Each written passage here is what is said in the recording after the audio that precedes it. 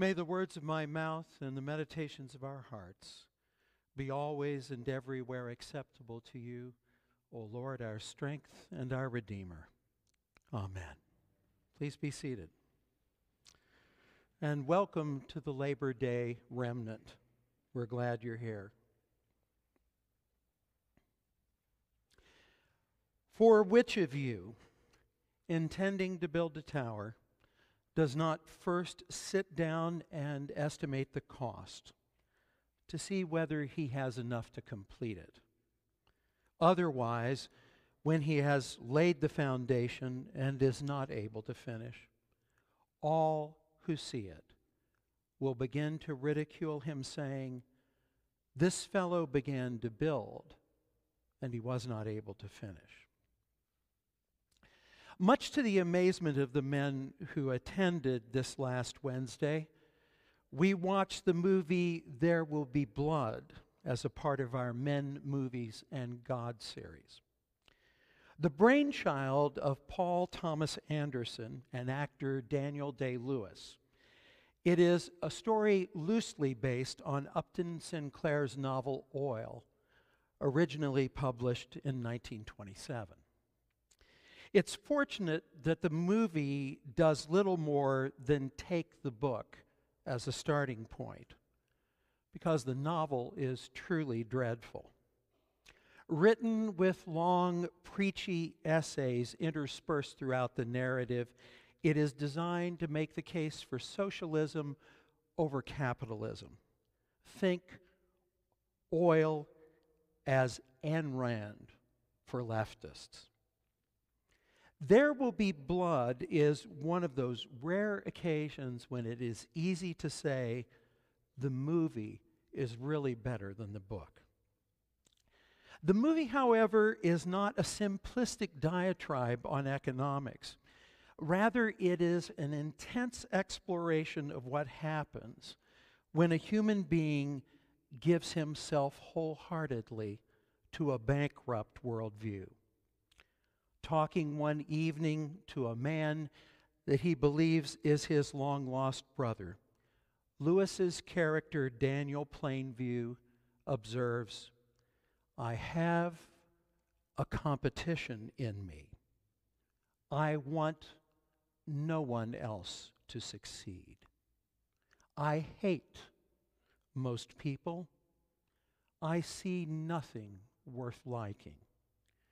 I want to earn enough money to get away from everyone, from these people."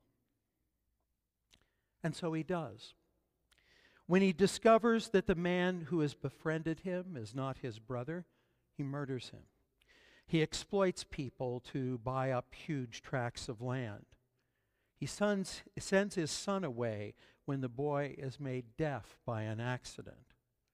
And when his son returns and talks to his father about following in his footsteps by building an oil company in Mexico, Plainview drives him away, arguing that he can only now be a competitor. And in order to silence the charlatan preacher who knows him best, he murders him in a final violent outburst. Plainview's last line, and the last line in the movie, is, "I'm finished." And so he is. Plainview has chosen the tower that he will build, and although he may not have anticipated the full cost, he has paid it, and he is finished in every sense of the word. He has won the competition. He has set out to win it and does. He is wealthy and alone. His contempt has led him to dominate or drive away everyone who might have befriended or loved him. And he has blood on his hands, both literally and metaphorically. What might have been a trite, simplistic movie that retraced Sinclair's novel, Anderson and Lewis offer up a geography of the human heart. And Jesus understands how different that geography can be. We can choose life or we can reject it. And if we do reject it, whether we do it wholeheartedly in the way that Daniel Plainview does, or we pursue life half-heartedly, the results are strikingly different. That is why the path of discipleship that Jesus describes was referred to by the early church as the way. And it's also why you won't find 19th century references to religion in the text of the New Testament. The Christian life cannot be reduced to rituals, conventions, or beliefs, as important as those are. It is, according to the New Testament, a road that leads to life, a journey, a way of thinking, a way of looking at the world, a path out of desperation, a life built out of practices and conventions that heal our relationships with God and with one another. It isn't a get-out-of-hell-free card. It isn't pie in the sky by and by. It is a decision about how to live life now. The decision not to avoid hell, but to avoid becoming hell. Not the decision to go to heaven, but to begin breathing in its life-giving influence now. Based on what I have witnessed over the years, I can't say this often enough.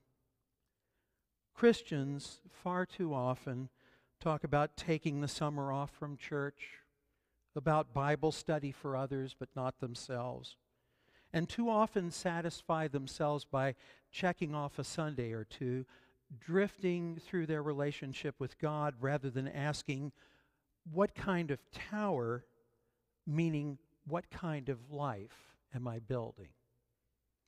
And I don't say it to be harsh or to rail on about it, but to make clear what Jesus is deeply concerned about in the spiritual choices that we make. Let me say this as clearly as I can. I don't care about the church as an organization any more than you do. I may actually care less about it than you do. And I doubt that at this late stage in my life that there is anything that will entice me to care more about it. What I do care about, and what I believe that Jesus is pointing to, is the fact that Jesus creates the church one baptized body at a time, building it up to be his body. And as his body, it is meant to be a place where people are healed, forgiven, and restored, so that we in turn can be people who offer ourselves in the effort to find healing, forgiveness, and restoration in others. And what Jesus says about this choice is that you can't be half-hearted about it. The Christian life, as Eugene Peterson puts it, is a long obedience in the same direction. That is why Jesus lists this outrageous, provocative list of things that his path, his way, might cost you. It's entirely up to him, of course, and it's also a function of what happens in our lives. But they are potentially the cost of that long obedience in a single direction. Some of us may lose our families as a result of our faith.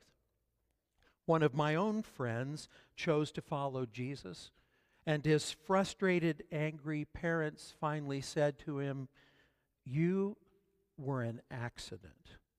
We never wanted you anyway."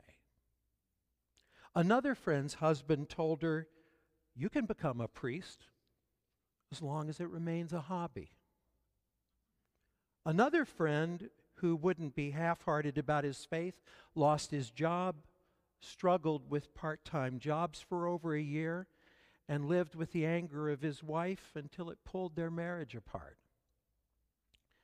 We all know the story, too, of saints, ancient and modern, who have lost their lives in witness to their faith.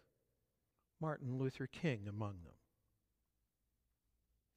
Jesus isn't dealing in abstractions here. And I've seen it lived out in my own life and in the lives of those that I've walked alongside of. But he describes the path of discipleship in this way because we aren't playing church and we aren't indulging in a nice bit of poetry. The Christian life is not a nice thing for nice people to do. It is a frank assessment of how broken we are, how broken the people around us are, and we are offered a way out and through. Now, frankly, this means that the way of Jesus is also not a lot of other things. I've already named two of them. It isn't eternal fire insurance, and it isn't about being nice. Yes, our lives are hidden in Christ, and in Christ we live now and will live, embraced by the power of the resurrection. But that's not the main point. Eternal life is lived out in the presence of God, and on the way we are changed, not just in the world to come, but in this life as well. We are blessed in order to bless others, and counting the cost means realizing that as Christians, we are called to belong to Christ. But that also means then that it isn't just about being nice. Apart from the fact that being nice isn't always what is called for, it isn't the point. Jesus, as described in Luke's gospel, isn't being nice either. There are times in life when, if we want to be healed, we need to hear hard things. We need boundaries. We need discipline. We need to sacrifice. We need to repent. And there are times when, if others are going to be healed, those who exploit them need to be opposed. Bullies need to be resisted. Tyrants need to be told no, or more than just no. But beyond eternal fire insurance and the niceness factory, the Christian way is also not about me and mine. It's not about anyone's brand of politics. It isn't about anyone's country, including the one that we love most. So you can't wrap family values around it. You can't wrap anyone's flag around it. Come to that, you can't even wrap that denominational flag around it. The Christian way is the decision to follow Jesus, to begin to follow that path and to take seriously the conviction that we are here as the church, as Christ's body, to make that journey together. And each of us will need to count the cost. In every generation, there are Daniel Plainviews. People who choose to build a different kind of tower, a different kind of life, a different kind of future. Not all of them are spectacularly abusive, but many of them are marked by the same kind of emptiness, thanks to ambition, selfishness, and addiction. There are still others who stay nominally connected to the church, but never really commit. They nibble a few hors d'oeuvres, they have an occasional drink. Most of their lives are a pastiche of trips to Home Depot, a 9-to-5 job, and an occasional Titans game around here. Jesus is inviting you this morning to build a life, not a resume. To enter into it fully, not linger at the fringe of things.